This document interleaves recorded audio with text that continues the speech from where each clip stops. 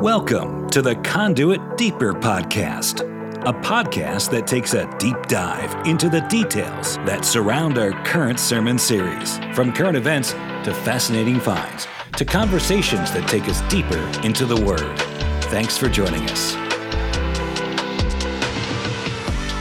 Welcome to our Deeper podcast. My name is Mo, executive pastor, joined with our lead pastor, Darren Tyler, and I'm proud of ourselves right out of the gate because we're going back to back, back to back podcasts as we promise to bring it to the people that listen. Thank you for listening.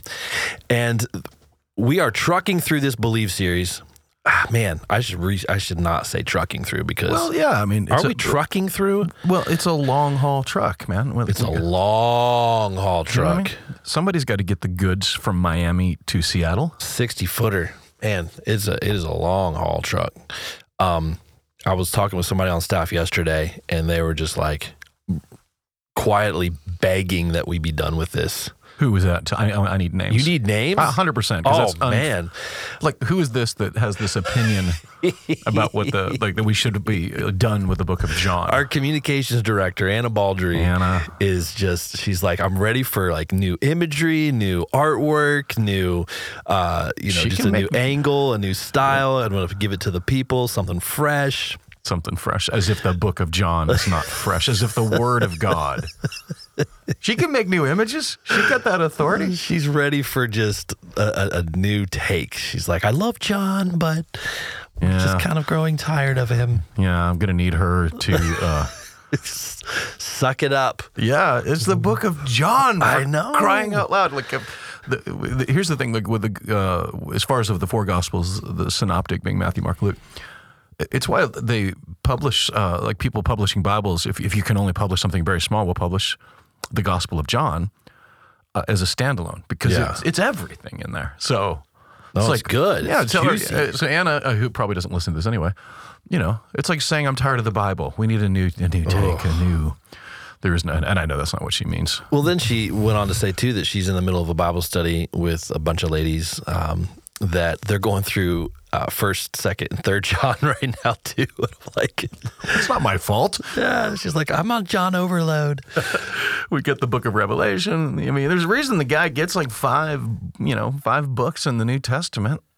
Well, we're more than wrapping up. I mean, we're in the last 3 chapters, right? Well, now I kind of want to stretch it, if I'm being honest, because I promise you we could go.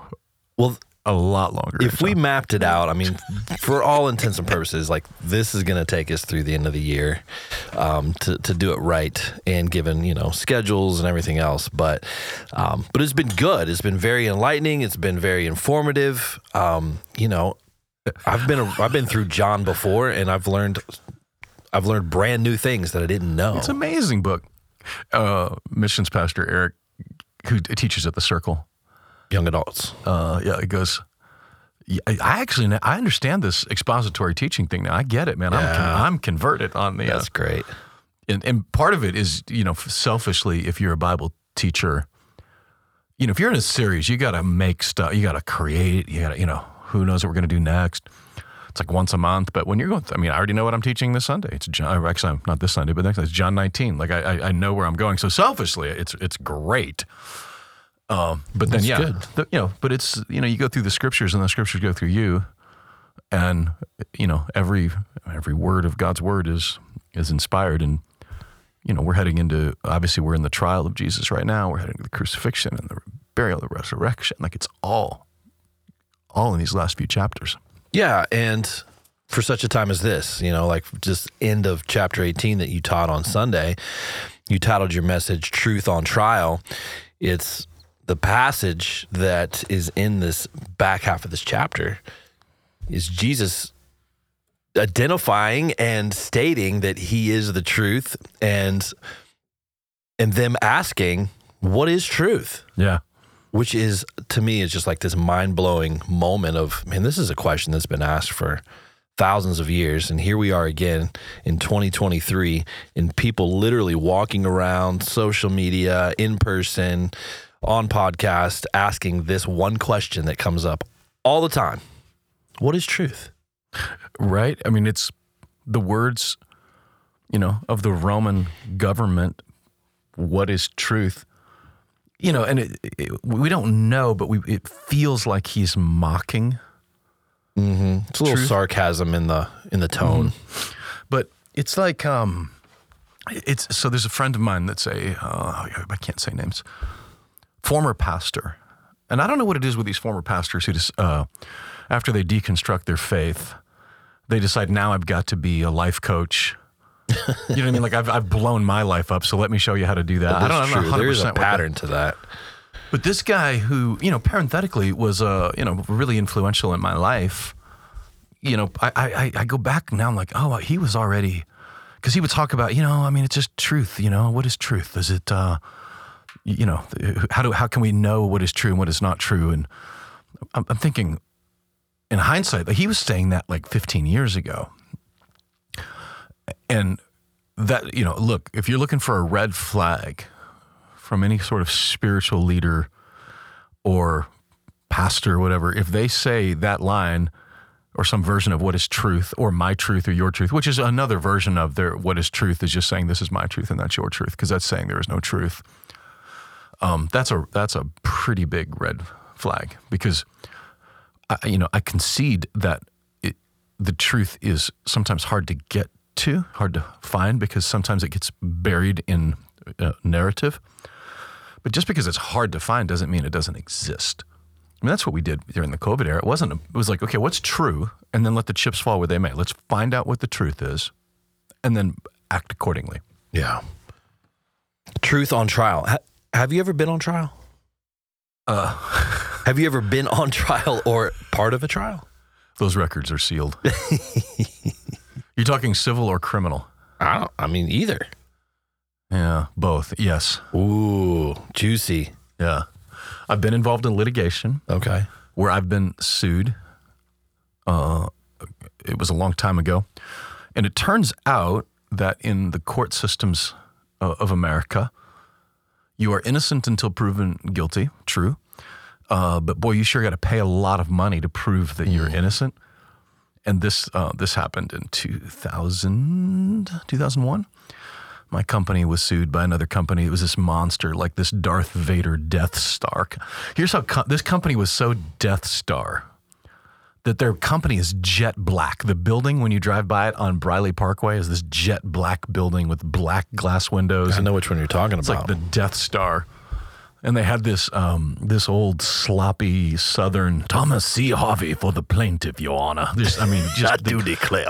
I know, it was like literally like walking out of my cousin Vinny. I'm like, oh my gosh, it's great. And here's the thing: like we get to the point where we're I don't know, my little small company, we're like $150,000 in legal fees. This is a Friday. We're going to trial on Monday, and now they want to settle. And by settle, they mean we disagree, we agree that you go away and we agree you go away. And I'm telling, no, our attorney, like, no, we're here. We're going for it. Like, we're going to win this thing. And that was when it was like, it was a sad day, because I learned that day that my attorney, who by the way, gladly took our money, said, look, we can do that. And you're going to win. And they're going to appeal. And you're going to be doing this for the next 5 years. You're probably another $100,000 in. Carousel. And so, are you willing to bet $100,000 in the next 5 years of your peace and quiet that you're going to get a dime out of this company? I mean, this guy. Anyway, so yeah, the short answer is I have been on trial. And by the way, when you do that, you hear people say things about you that you did or didn't say, or that you said, but they're taking it out of context. That is one of the most infuriating. Because, my white trash self wants to, look, you little sawed off, like, let's go out back. Let's take care of this. Yeah, we'll figure out who's telling the truth, That's me. Anyway, that was very maddening. And by the way, you don't see it in the John account of it, but that's the definition of a false witness. Yeah. That's why, the 10 Commandments, thou shalt not lie, is not a commandment. Thou shalt not bear false witness is the commandment. And a false witness, there's two examples of it in the New Testament. One is in the trial of Stephen in Acts chapter 6 or 7, and then in Jesus' trial. And I think in Mark and Luke, it both accounts that they brought forth false witnesses, and the false witness said that he said he was going to tear down this temple and rebuild it in 3 days, which is exactly what he said. But it's not what he meant. It was the right information, wrong implication. So that's The very definition of bearing false witness is right information, wrong implication, and that is what our airwaves are filled with. I was going to say, that sounds familiar. You know, the gotcha question of like, but there's no context, no nuance. That's why it's actually way more deviant than a bold-faced lie. Yeah. Is a false witness. It's misinformation and disinformation. Yeah. Yeah, the actual version, what disinformation is just bearing false witness. It's one of the commandments. Don't do that. And you think about God in the wilderness with these Israelites who they've been slaves for 400 years. And he camps them in the desert and says, okay, look, here's how you're free. You don't know how to be free. You've been slaves. Don't kill your neighbor. Don't have sex with their wife or husband. But one of them, of course, for number one, don't have any other gods before me. Do not do that. But one of them is don't bear false witness. Pretty important. If you're going to get 10, I'm going to narrow this down to 10 things. Yeah, it's true. And by the way, Jesus didn't come to when people say, oh, the law, this, the law, that. I'm like, which one did you not like? The murdering one? Was that the one that you didn't care for? But that's freedom is born out of the 10 Commandments. Like that's why they were so important and so literally world altering. There's no other culture from, the Ottomans to the Turks to Persians. I mean, the Assyrians, none of them had any sort of morality that looked anything like what God gave to the Israelites in the desert before moving them into the Promised Land. So you were getting sued you were getting sued in 2001. Is that what you said? 2001? It was 2000. It was 2000. Yeah. It was about a 2-year journey. You know what I was doing in 2001? I was also going to small claims court, defending myself the same time. Okay, I need a mental picture here. Mo in small claims court. 21 years old. Okay. You're wearing a tie. You have to wear a tie in court, right? Oh, man. I probably put one on. It's probably a skinny tie. In my mind, it's a skinny tie. Oh, 100%. Yeah. So button-down shirt, striped, in my mind. Probably. In 2001. And some Docker pants that probably came from TJ Maxx. Maybe, or Ross. Kmart, yeah. middle of Ohio, man. Yeah. I was just faking it. What were you being sued for? Or were you suing? Well, so at that time, I had just been laid off. 9/11 happened in 2001, right? And I was like the first, what does that say? Like the last hired, the first fired, at part of a marketing firm. And that's when obviously the economy went crazy bad because we had just been attacked. And so marketing dollars, went away and everybody was laying off. So I got laid off. And so I went to go file for unemployment because I'm newly married. I have a 6-month-old at home and I need to pay the bills. And so when I went to go file unemployment, I got denied because when you file unemployment, they go then check with your employer to verify that you were indeed laid off. Well, my employer said that they had terminated me, that I had been fired, which was not true. And I had paperwork and proof. And they changed that designation so that they could avoid unemployment tax. Thinking that, I guess I would just go away or not fight it or leave it alone. I have no idea, but man, that made me so mad because they had bared false witness per se. They lied to you. They lied to me and they lied to the system. And so I rolled my sleeves up and defended myself, went into small claims court by myself. And did you drag Jenny in with you? No, just me. I was like, babe, I'm going to go slay the dragon today. I'll be right back. And yeah, it was me and a judge and my former employer sitting around a table. So it's like a table. It's not like Judge Judy. No, it was like this big, long table in this quiet courthouse room. And judge asking me questions, asking them questions. And did you win? I won. Of course you did. I won. I stood my ground. But that was like one of the first times where like the real world kind of started to punch you in the gut. Of like, it's pretty young for the real world to hit you, 20 years old, 21? 21. Yeah. Well, that's the thing about the court system that we have in the imperfection of it is not that the system is broken. It's just that there's broken people in the system.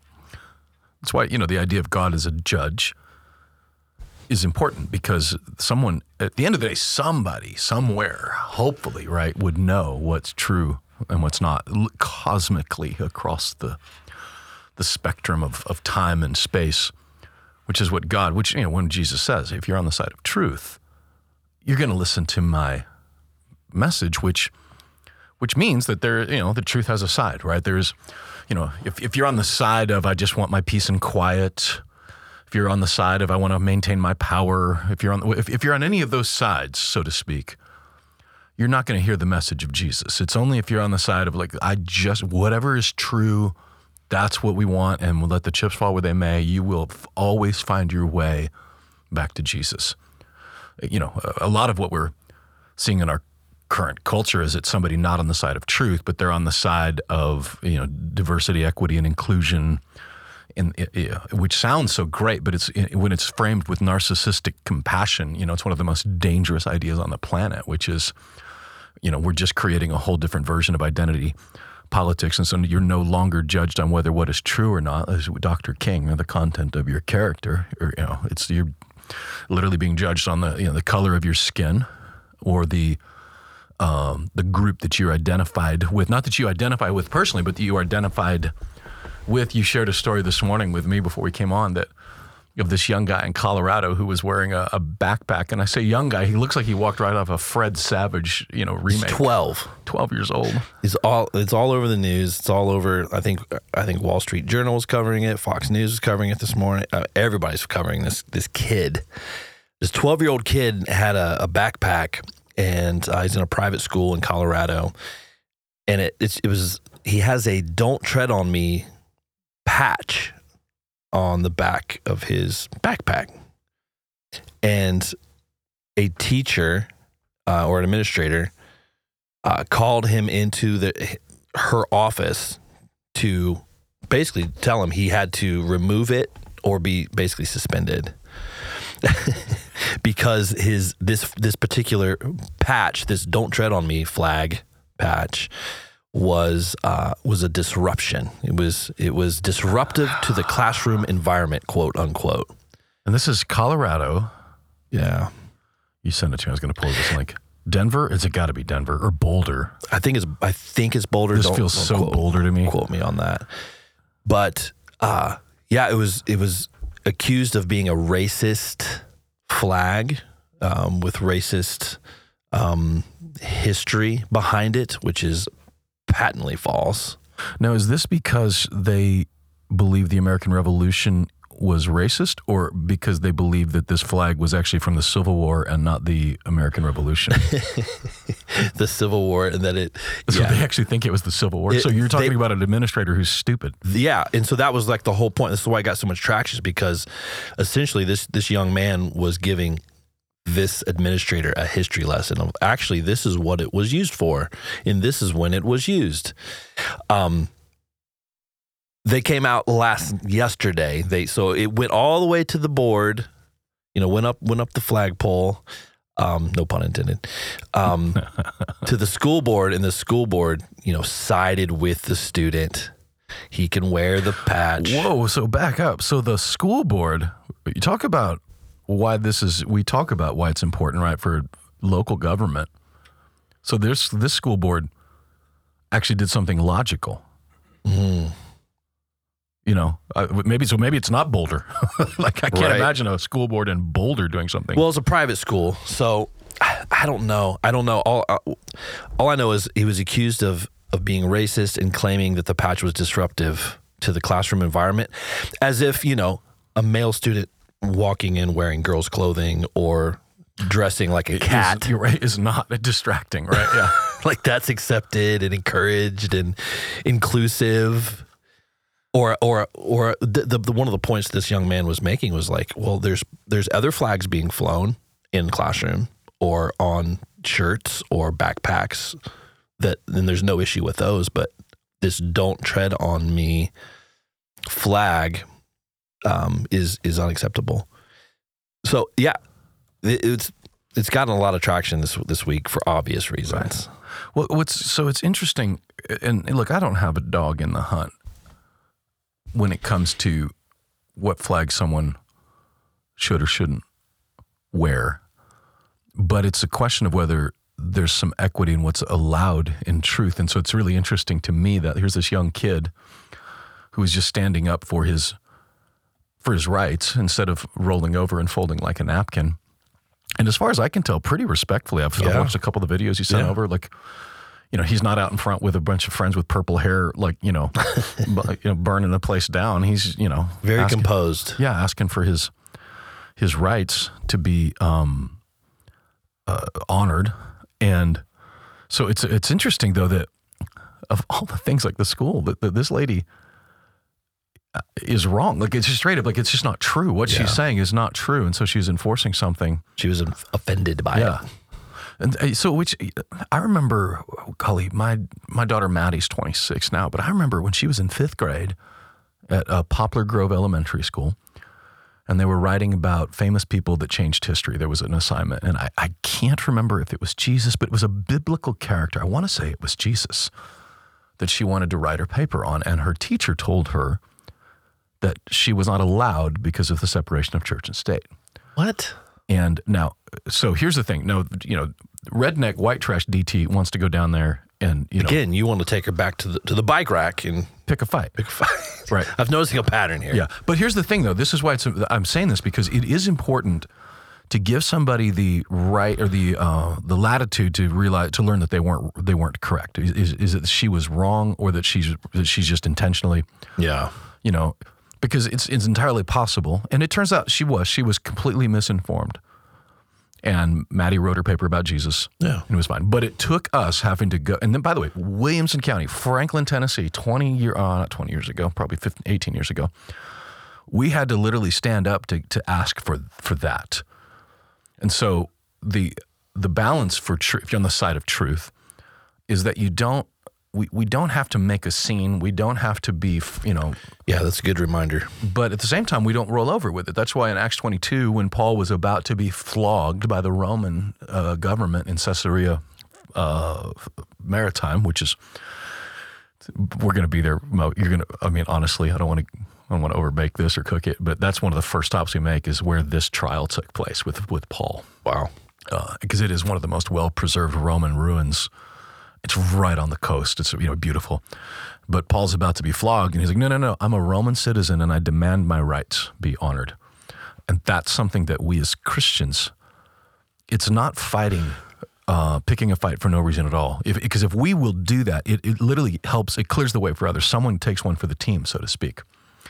I don't know if you remember this. Actually, you wouldn't, because it was right before you guys moved to Tennessee. But when we were getting ready to launch Conduit Church in 2010, every church planter in Middle Tennessee knew this, and that what they knew was that Independence High School does not allow churches to meet in Independence High School. With no sense of irony to the name. And literally never thought of that. 13 years later, I'm like, oh, that's a really good point. That would have really preached well. Doggone it. Independence. Yeah, except that. And so, and it literally, like every church planter knew that. And it was this perfect location. And so I'm having, my wife and I, the earthquake in Haiti has happened. It is February of 2010. Yeah. We are about to have our first gathering on Easter Sunday of 2010. And I still don't know where we're going to meet. Which I should have been a lot more scared than I was. Maybe, I don't know. I remember thinking it through, but I don't remember being as scared as I should have been. Anyway, we're having dinner with Jay and Pam Seculo. Sounds like I'm name dropping. I guess I am. They're friends. They're friends. And it was at this, it was really fun because they really, maybe he still does, but this really cheap Mexican restaurant in Franklin. Like you'd think it's Jay would be eating at this nice, But it was like the poor man's Tito's Mexican restaurant. I mean, he's helping us get supplies into Haiti. He's helping us and hands and feet. He's being great. And then he says, "Hey, where are we gonna meet, man? When the church was together?" And I'm thinking, "Wait, what? We that was kind of cool." And I said, "Well, look, I want to do Independence High School, but they don't let churches in there." And so, the rest of the sentence I didn't get to finish because he says, "Whoa, what?" And I swear to you that was the first time that I realized that I'm sitting across the table from the guy that won the Supreme Court case that allows churches to meet in schools. In 1991, Lamb's Chapel versus the state of New York. And he goes, and when he hit me, I'm like, oh, no, I don't want to get on the news. I don't want to sue anybody. I don't, so that was how I was in 2000. So the white trash fighter was like, oh, I don't want to fight. And Jay helped me when he said, look, Darren, you can't allow just some random rogue school board official to decide which law they will and will not obey. You just can't. Yeah. And so he's like, I promise you, we don't have to sue anybody. Yeah. Just remind them. We're going to remind them. And so we still, it kind of makes me uncomfortable because his version of reminding them was a certified letter sent via, I think, FedEx, but it was, you definitely had to sign for it. Mm-hmm. Sent to everyone on the school board, sent to the principal, sent to the lawyer who is now the superintendent of Williamson County Schools, Jason Golden. And it was one of those 20 pages of we demand our clients' rights, quoting Supreme Court cases that Jay won, which was kind of fun. And you know what? He was right. We moved in 6 weeks later. So good. And, look, at that time, and I won't name any names because these are pastors or friends of mine, I was pretty excited. And I was really bummed about how the other pastors in town were not that excited because I had picked a fight and they didn't want to cause any troubles. Maybe a little in town. Foreshadowing of what was to come on how they handled COVID. Well, in hindsight, yeah. And in hindsight, the realization that, I can't believe even then, I'm like, man, how is it possible that I didn't see even then that we had the importance of local government, because there was one school board member, he's not there anymore, who voted no. And they said he always voted no on churches meeting it, no matter what it was. So it was never, he was a one vote, even though it was a flagrant violation of the law. This guy was making a point that churches can't meet in schools. But that's why the courts were important. It's why that, people can say what they want about Trump, and God knows I have said it as well. But the fact that we have some justices in the courts now, because the difference between progressive and conservative is really simple. Conservative, they just simply say that this is what the framers of our Constitution and the law, the Bill of Rights, this is what they meant, and that's what we're going to judge by. Progressives say that that's the best they understood at the time, and now we're going to do something different because we know more than they knew back then. That's the only real difference between a conservative and a liberal justice, which is how you can see somebody rule so differently, because they're not actually ruling on what the law says, they're ruling on what they want the law to say on the progressive side. And so when it comes to the biblical thing, that's the same thing. This is a conservative is not like an ideology as much as it is hey, we're conserving what is true. This is what was said, and we're conserving what was true and is true. And because true is true. It was true 2,000 years ago. It'll be true 2,000 years from now. So for us in the church world, biblically speaking, that's when we say conservative. That's what we're saying. We're conserving truth. And then when it spills over into our real lives, which is it has in the church world, we can either roll over or we can Acts 22, Paul, there were times where Paul, you see where he didn't say anything or speak up and demand because there were no rights at that point. The culture that he was in, the idea of the humans around you having a voice in your government was anathema. That was completely crazy talk. So there wasn't like you could speak into the law. You only had to obey the law. And so when it came to the law, if they were violating it, Paul 100% demanded his rights for it. And we get to do the same. The one major difference we get in our modern era is we not only have a voice in fighting for the rights that are true or not, like this young man in Colorado saying, hey, look, you're actually misapplying the law here. We actually have a chance and a voice to say, we get to decide what gets to be the law. And that's, throughout history, that is a monumental thing that's happened in our culture that is worth fighting for the future. I'm really encouraged by this 12-year-old boy. 12 years old. Do we know his name? I don't know if they've released his last name. He looks like a Jimmy. No, it starts with a J. But just the fact that he had the confidence, the knowledge, the understanding to stand up. Like he knew his rights. Like he knew what he was able to do. His name's Jaden. I don't think many adults even know what they what they can and can't say or can and can't do, and the freedom that they actually do have and the liberties that they hold. But this 12-year-old young man has been taught appropriately, and he was confident. Like he was respectful, he was confident, he was composed, which is probably, we can say, more than some adults act when they go into some of these battles about their liberties and freedoms. Now, can we say this? I'm doing a little searching while you're talking here. This is actually, I'm saying Boulder, because I remember being on tour. We played like Boulder right around the corner from the Jean Bonnet house, and people literally be on the courthouse steps 25 years ago, just burning down a fat one, just smoking weed. This is Colorado Springs. Oh, wow. So this is actually a more important thing in my mind anyway, because Colorado Springs is very like the Franklin, Tennessee of Colorado. Yeah. And in that school, you've got an administrator, and let's give her the benefit of the doubt, and she just happened to be wrong about the policy. But it still reminds us, whether she was intentionally or unintentionally, she's wrong. It's actually important to stand up for what's true or not. And good for this kid for doing that in Colorado Springs of all places. And standing up for what's true for us to be able to gather as a young Bible study back in the day to meet in a public school was a catalyst for what we're doing today. I mean, I don't know where y'all would have initially have met had the school not allowed you to. Well, I'll tell you exactly what was going to happen. This church would be 100% different than what it is right now, because the only option we had in front of us was at Spring Hill High School, which for those living in Middle Tennessee is not actually in Spring Hill. It's like Columbia, but it's like south of the Saturn Parkway by about a mile or two. Yeah, it's North Columbia. And the way that, and by the way, today, 13 years later, that's like the cool part of town. Sure. But I'm telling you, 13 years ago, we would have probably died on the launch pad at Spring Hill High School. I had no relationships in that part of town.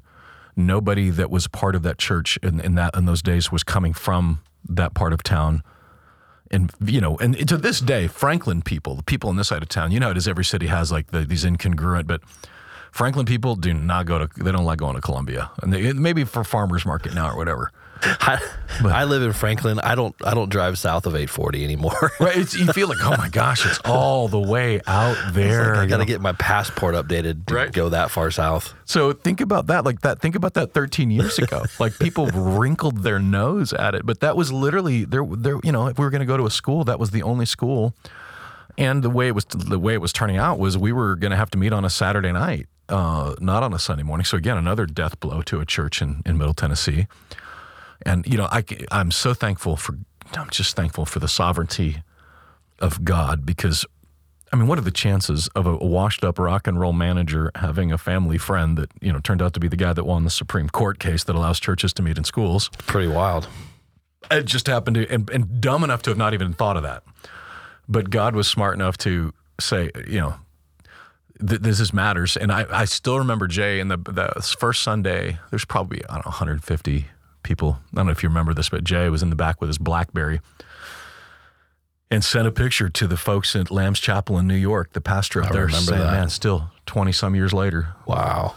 This still matters. It echoes, right? Like those decisions that were made back in the early 90s to pursue the right to assemble back then reverberated, 10, 15 years later, that allowed us to do what we were doing. Yeah.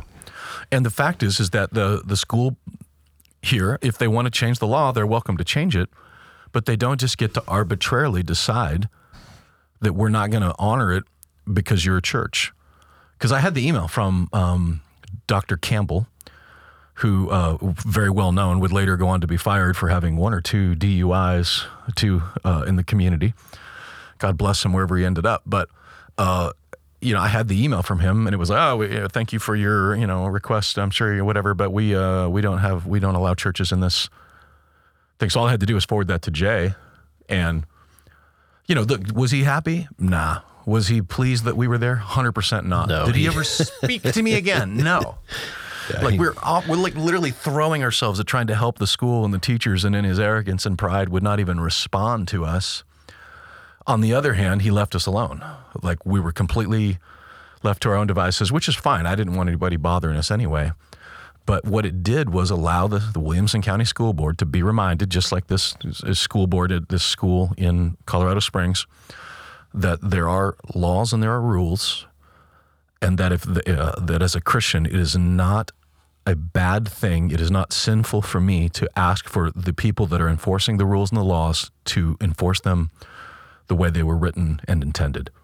And if they choose not to, that's why we have a court system, so that someone can sit at a table with young Mo and his little, skinny tie and say, hey, here's this disagreement. Here's the ruling for what is true and what is not true.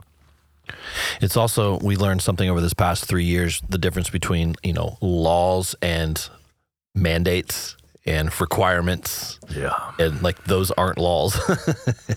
We got really confused. Like, our culture got really confused on what those terms mean over the past 3 years. Yeah. There's some confusion out there still with some folks, don't you think? Mm-hmm.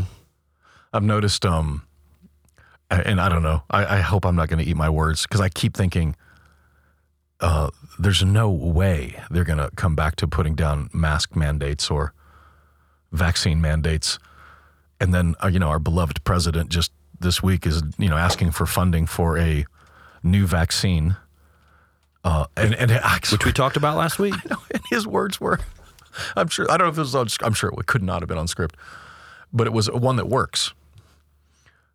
Like, unbelievable. He said it out loud. I'm like, so, that's your headline. Like, if you're Washington Post, there's your headline. Don't bury the lead here, baby. Like, that's wow. One that works, which means the one for 3 years that people lost their jobs over didn't work, which, again, let the chips fall where they may. If it worked, let's say this. If this vaccine worked, it would have been very tricky to make a case legally, not biblically, morally, but legally, that that you shouldn't, that they couldn't enforce it, because if it worked, I personally would, I think it easily could be making a case that that still it didn't matter, but be that as it may, if it worked.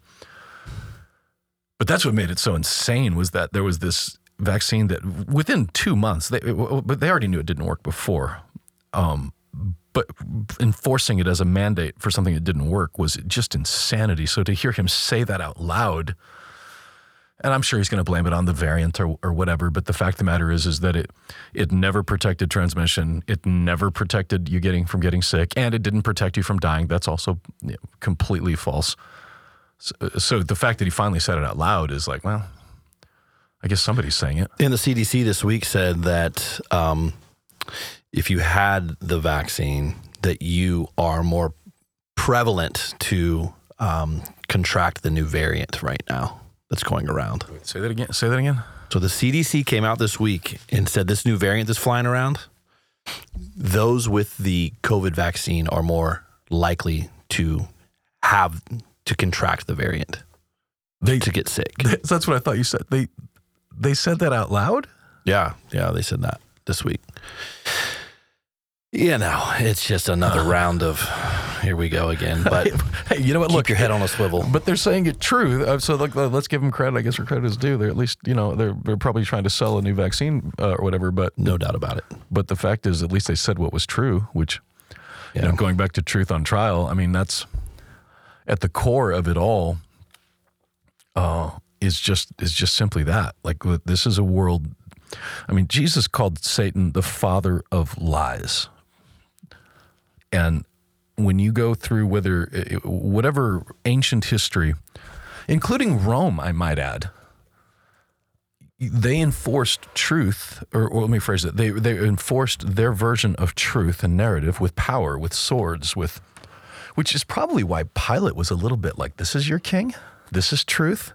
Let me tell you what truth is. Truth is these legions of soldiers. I'll tell you what's true and what's not true, and enforce it with power and with swords. It's what the Pharisees were, the Jewish leaders were. Hey, this is what's true, and we'll enforce it with our religion, and you ostracizing you and stoning you and torturing, whatever. And here's Jesus just saying, no, here's what's true, and I'll prove it by dying for truth, not making you die for truth, but I'll die for the truth. I like that you said father of lies, because you shed some light on something this weekend that is really interesting. That he was the father of truth, father coming from the name Barabbas. Yeah. Go into that a little bit.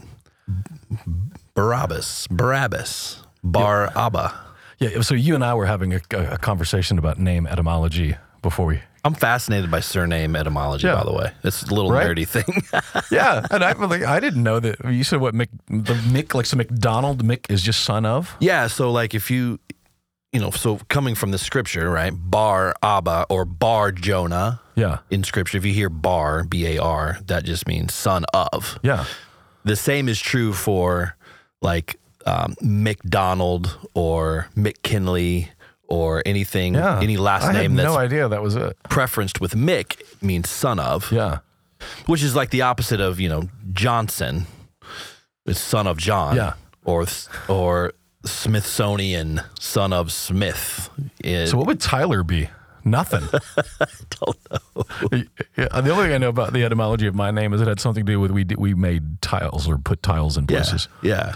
Which is probably just made up because it rhymed with it or whatever. I don't know. But in that etymology in the Hebrew language, so Barabbas was a Jewish guy, Hebrew. So the name is Hebrew. He wasn't just... John records that he was a thief, but Luke, the other synoptic gospels, also record that he was a famous insurrectionist.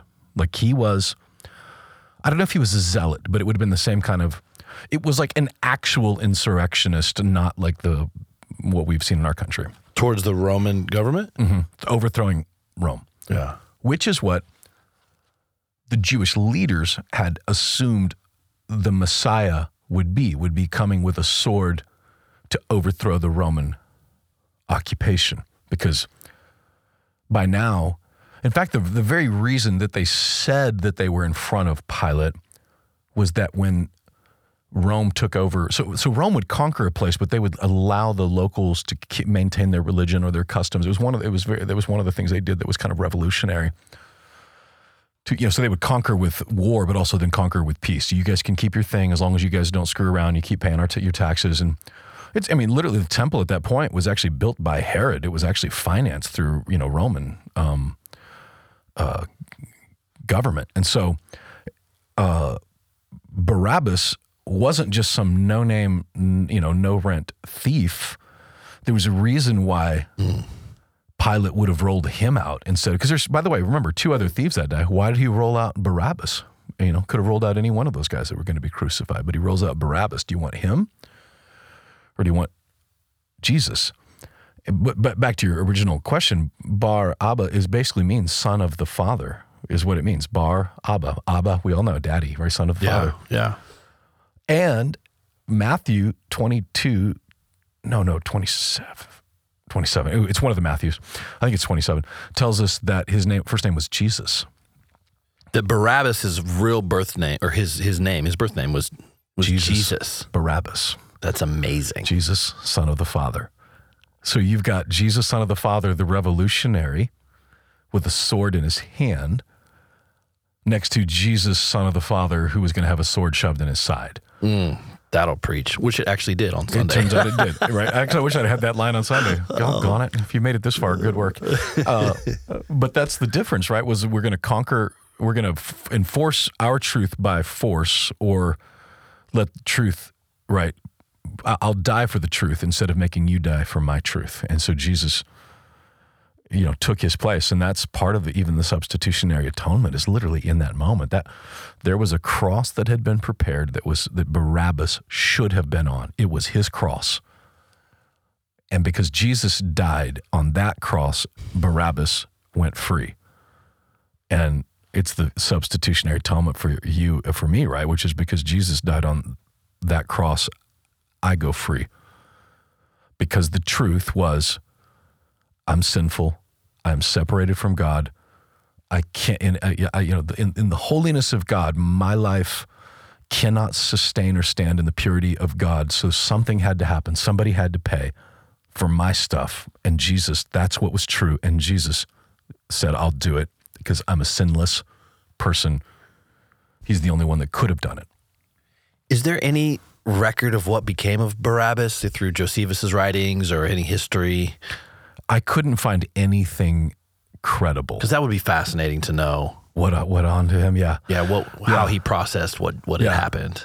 Yeah, I mean, there's nothing credible. Most likely was he would have been rearrested and crucified anyway. Yeah, later. Because he was a rebel. Like, did he escape to North Africa and hide out for the? I mean, nobody knows. But if he was a real revolutionary, which is why, I mean, Pilate wouldn't have been afraid of him, because all we got to do is rearrest him and put him down. They viewed these guys as like gnats that just had to be swatted.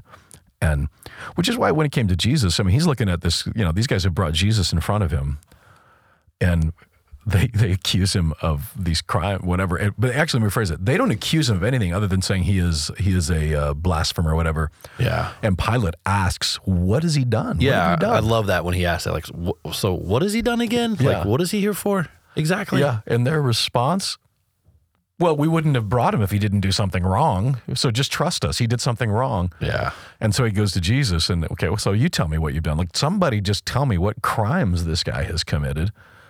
And the reason they couldn't, because he didn't. And that's, again, false witness. He's like, a tactic that still exists to this day is, well, just trust us that he did something wrong. We wouldn't tell you that he did something wrong, if he didn't. So just trust us.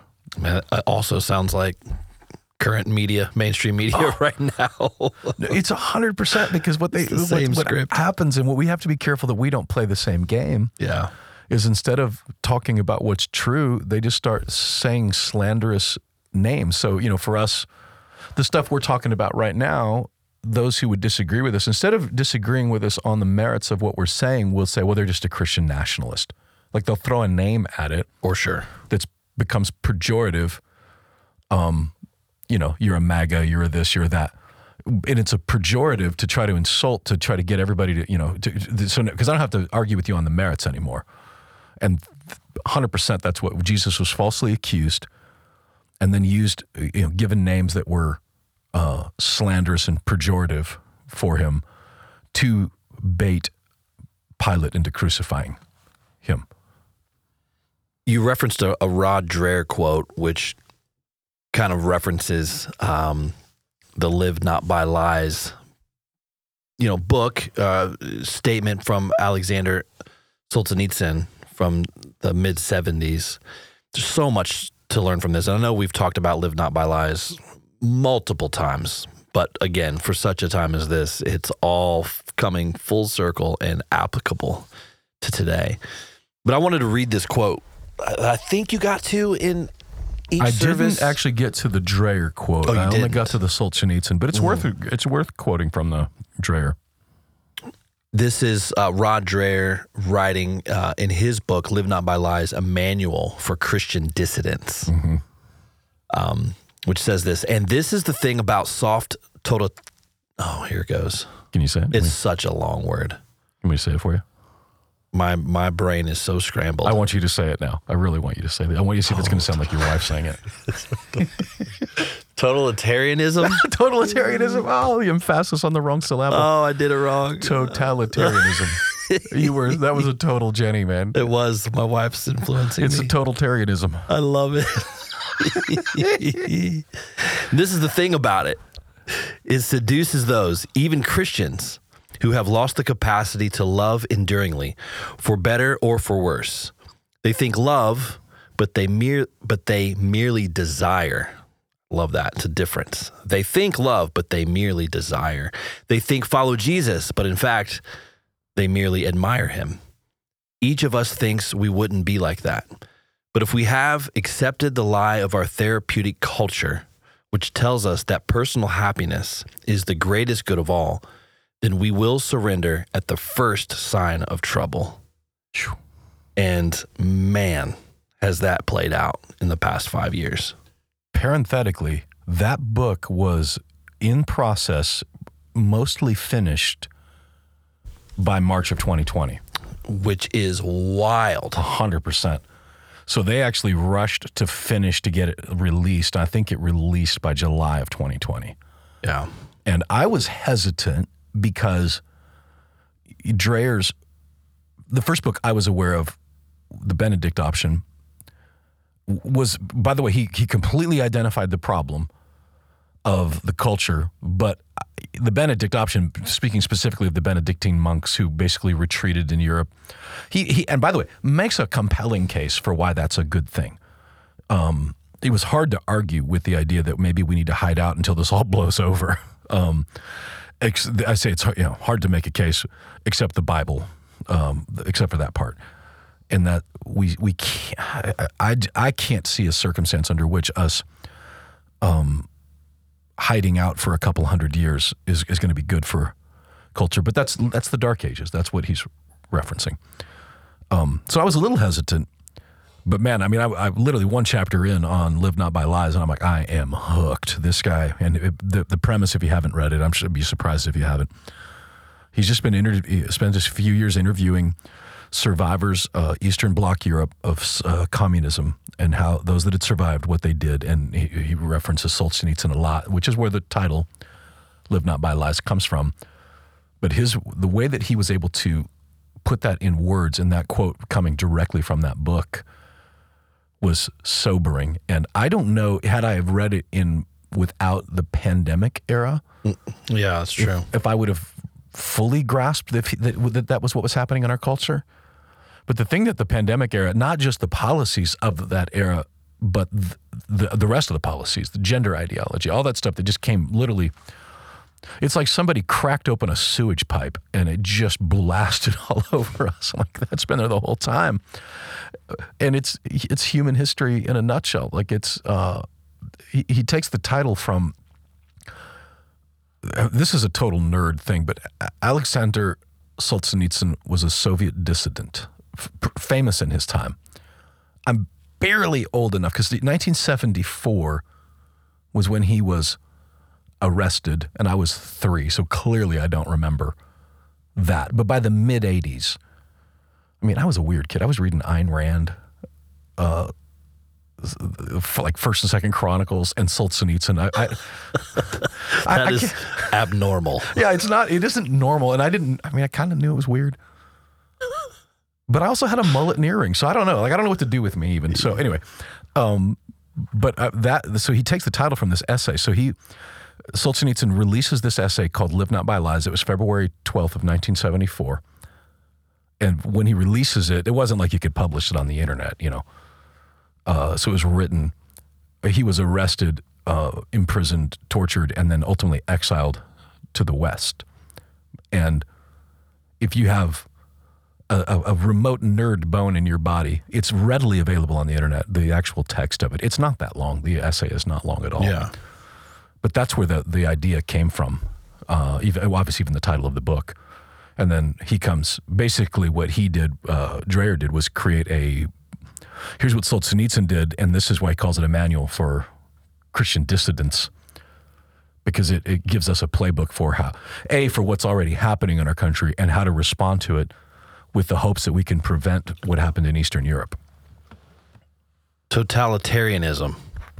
It's pretty good. I got it. You got it. I just needed a second. There's a lot of letters in that word. It's syllables. It's like, I really wanted to save you, because we all do that, right? I mean, it's not like something unique to you where you see a word like, I know that word. Yeah, but then I thought, this is going to be great content. I got to let Mo say that. Yeah, thanks a lot. You're welcome. But the fact that the truth is on trial is just not a foreign concept right now. We are faced with this almost daily in some capacity, and some more impactful than others. I mean, there's these different levels of truth that we're kind of faced with in culture and in conversation, even with family.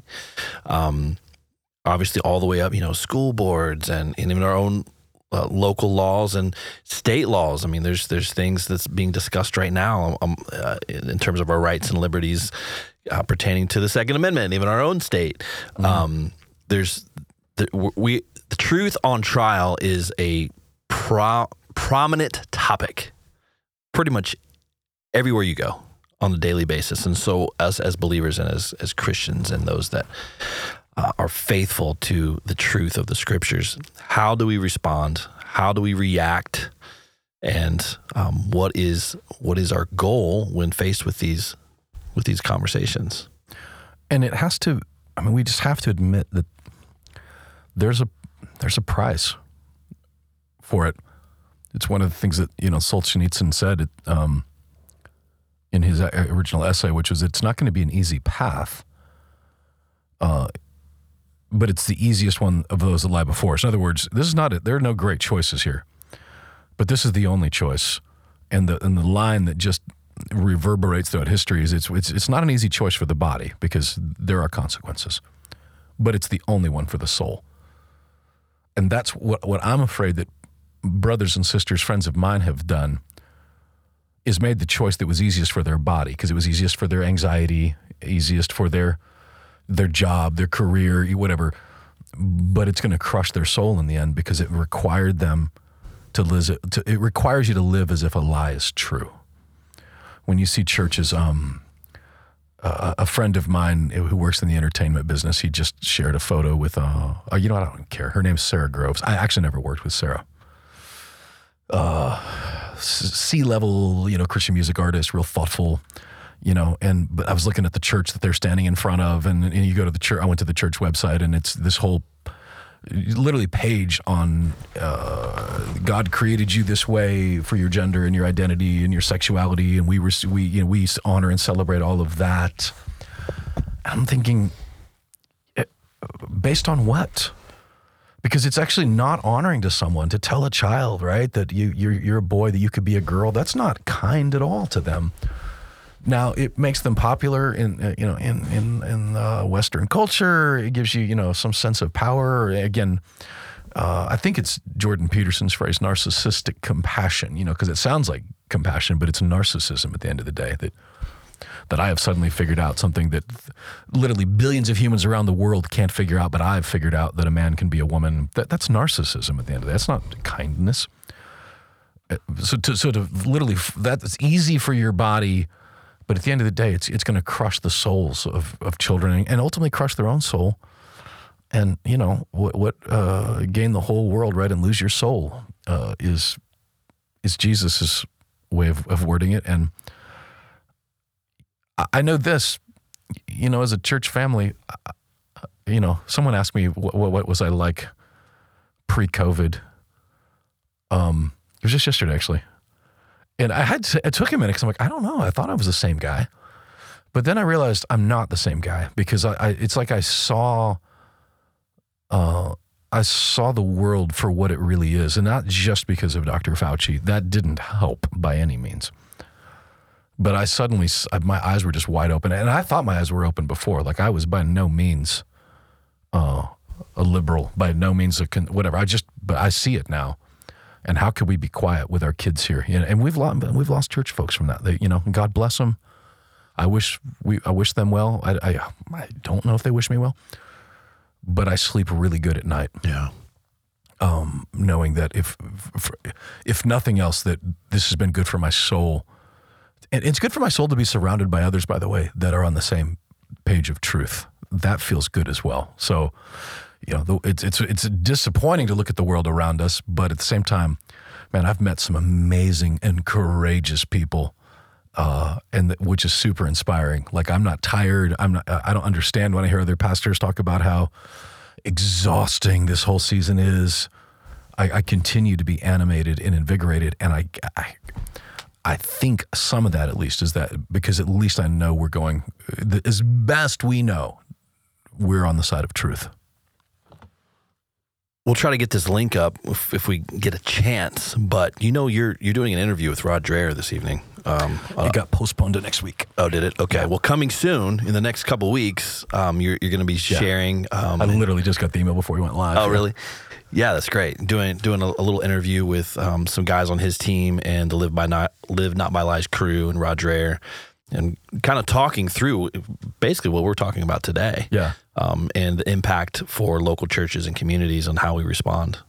Yeah, they're actually, which I'm giddy about because, look, we're in a world right now where more people are consuming media in video form than they are in written form. So, yeah, there's a documentary Angel Studios is working on with RJ on Live Not by Lies. They're going to interview, which is great. these survivors are aging rapidly. It's true. There are fewer of them today than there were. So it's exciting. Yeah. And I'm told that Jordan Peterson is going to make a cameo on this show. And I'm not going to meet him or nothing, but it's great. As my son says, yeah, but that's good for your clout, Dad. You can say you were on the same show as Jordan Peterson. That's great. Did he say clout? What was it? Clout? Is that a thing? Is that? Yeah. Okay. Young Caleb. Our young Caleb is my young confirmed. person translator is telling me he has clout. Yeah. We'll try to get that link out once it is up and available. And the conversation continues, and we appreciate the encouragement that we get from you guys throughout the week, that these podcasts are helping you navigate some of these conversations and things that are coming up. We're just thrilled that you take the time to listen. We're thrilled that you take the time to join us on Sundays. If you haven't, maybe you're out of state, you want to come swing by sometime, we would love to have you here at Conduit on a Sunday as well. Any information that you would possibly want to know about what we're doing here, conduitchurch.com, as well as conduitmission.org. Would love for you to learn more about what we're doing. Thanks for joining.